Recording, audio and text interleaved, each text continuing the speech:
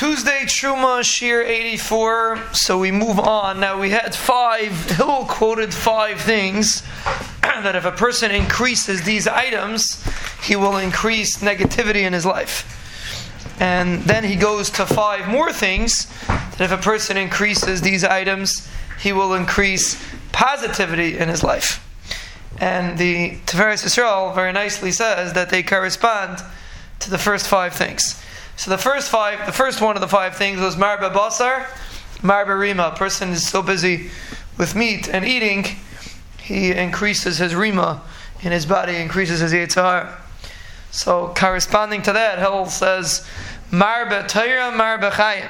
A person thinks he learns Torah and he's going to lose out. Either he's going to lose out on business or he's going to lose out in life. He's missing something. A person learns Torah, takes Mesiras Nefesh. For a person who learns Torah, takes effort, and you don't see the immediate response. Person learns Torah, doesn't see that he's being matzliach. When you make money, make a good deal. You see you're being matzliach. When you learn Torah, you don't necessarily feel that. So Hillel says, Marba Torah, Marba Chayim. Corresponding, when a person eats basa, that was the first thing. A person eats basa, he feels geshmak, so he sees the instant gratification. A person learns Torah, he doesn't necessarily see the instant gratification. On that, Hillel says, Marba Torah, Marba Chayim. When a person learns Torah, person increases Chayim. Chayim includes everything.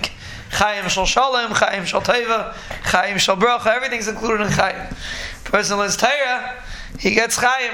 Someone asked me when the flu was going around, he said, how's he going to protect himself from the flu? I said, you come every day to Seder, you won't catch the flu. Everyone else is dropping like flies.